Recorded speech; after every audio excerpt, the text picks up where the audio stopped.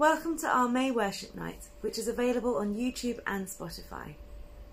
After this reflection, there is a playlist that is a mix of new and old songs. I encourage you to use the playlist however you feel led. You can listen to it straight through, skip songs, repeat them, pause the playlist, or come back to it later in the week.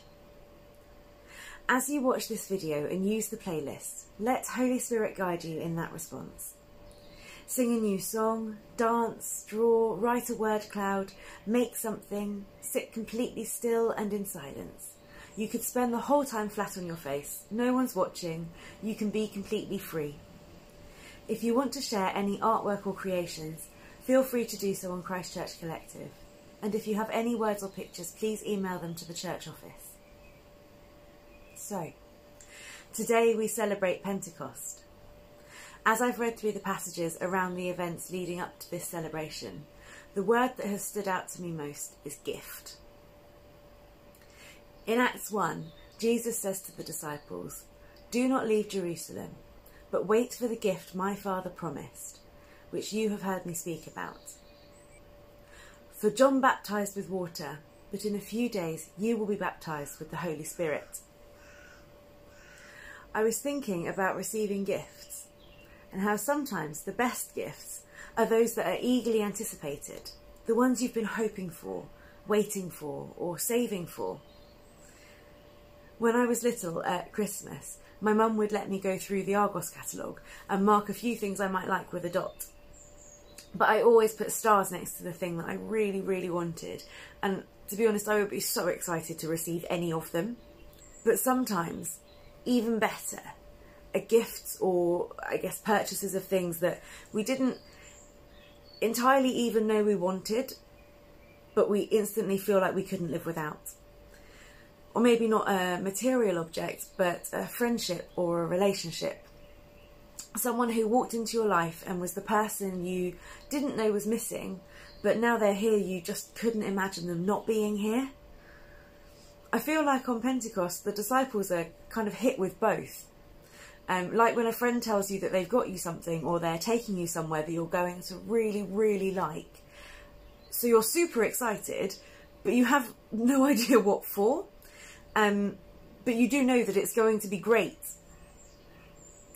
The disciples have obediently waited as Jesus told them to, probably with varying emotions of excitement and confusion, maybe impatience or expectancy.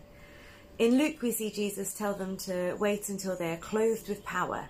And in Acts, he says to wait for a gift from the Father. But they're not exactly sure what that gift will look like. And then suddenly, Acts 2, when the day of Pentecost came, they were all together in one place. Suddenly a sound like the blowing of a violent wind came from heaven and filled the whole house where they were sitting. They saw what seemed to be tongues of fire that separated and came to rest on each of them. All of them were filled with the Holy Spirit and began to speak in other tongues as the Spirit enabled them.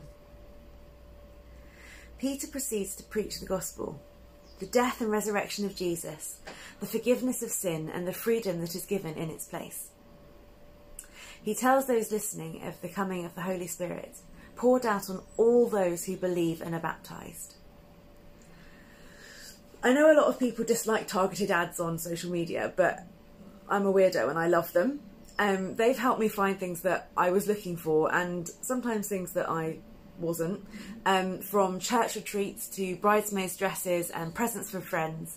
And if I found those things to be good, like the comfiest tights that I've ever worn in my life, I will instantly start telling everyone about them. Even as the gift of Holy Spirit is being released, Peter is sharing it, explaining it as a gift available to all. Holy Spirit is the most amazing gift sent to us after Jesus returned to heaven. And the inclusivity of who this gift is available to is shown by Peter's address to all who live in Jerusalem, and the ability of all nations to understand the message in their own language. If that wasn't enough, we are also reminded that we are called to even more. That when the Spirit is poured out on all people, they will prophesy, they will see visions and dream dreams. Holy Spirit is our gift that keeps giving. Counsellor, prompt, helper, guide, revealer of truth, intercessor, teacher, advocate, the one who abides with us and dwells in us. Walking with Holy Spirit brings boldness, bears fruit, and brings joy and peace and hope. Many of us have been living in a state of survival over the last year and a half. I feel like now God is asking us to wait on him and listen and allow ourselves to be filled by him, to let our hearts be melted, to seek the thin places where heaven touches earth, to listen to his voice, to sense his leading and be bold enough to step into whatever or wherever is next, to catch a glimpse or just an idea of what it is to see his glory, to dream dreams and see visions and use and grow these as kingdom is ushered in a world around us, to eagerly desire and pray for the gifts of the Spirit and to use these to bear witness to all that Jesus has done through his death and resurrection and in our lives. As we spend time worshipping, let us pray big, bold prayers. Let us give thanks for the gift that Holy Spirit is to us, but let us not then keep that gift in a box. A gift is never going to benefit the recipient in the way it was meant to if it is left unused. Let us take the limits off our expectations of what our wild, untamable, ultimately loving Father can do, and what he wants to do in us and through us as his children and his church, and be open to all that can be done through the power of Holy Spirit. Let's pray. Holy Spirit, you are welcome in this place. We open our hearts to you and ask you to fill us, lead us, guide us, grow us. We ask you to set our hearts on fire again, to do whatever you want to, and to do what only you can do.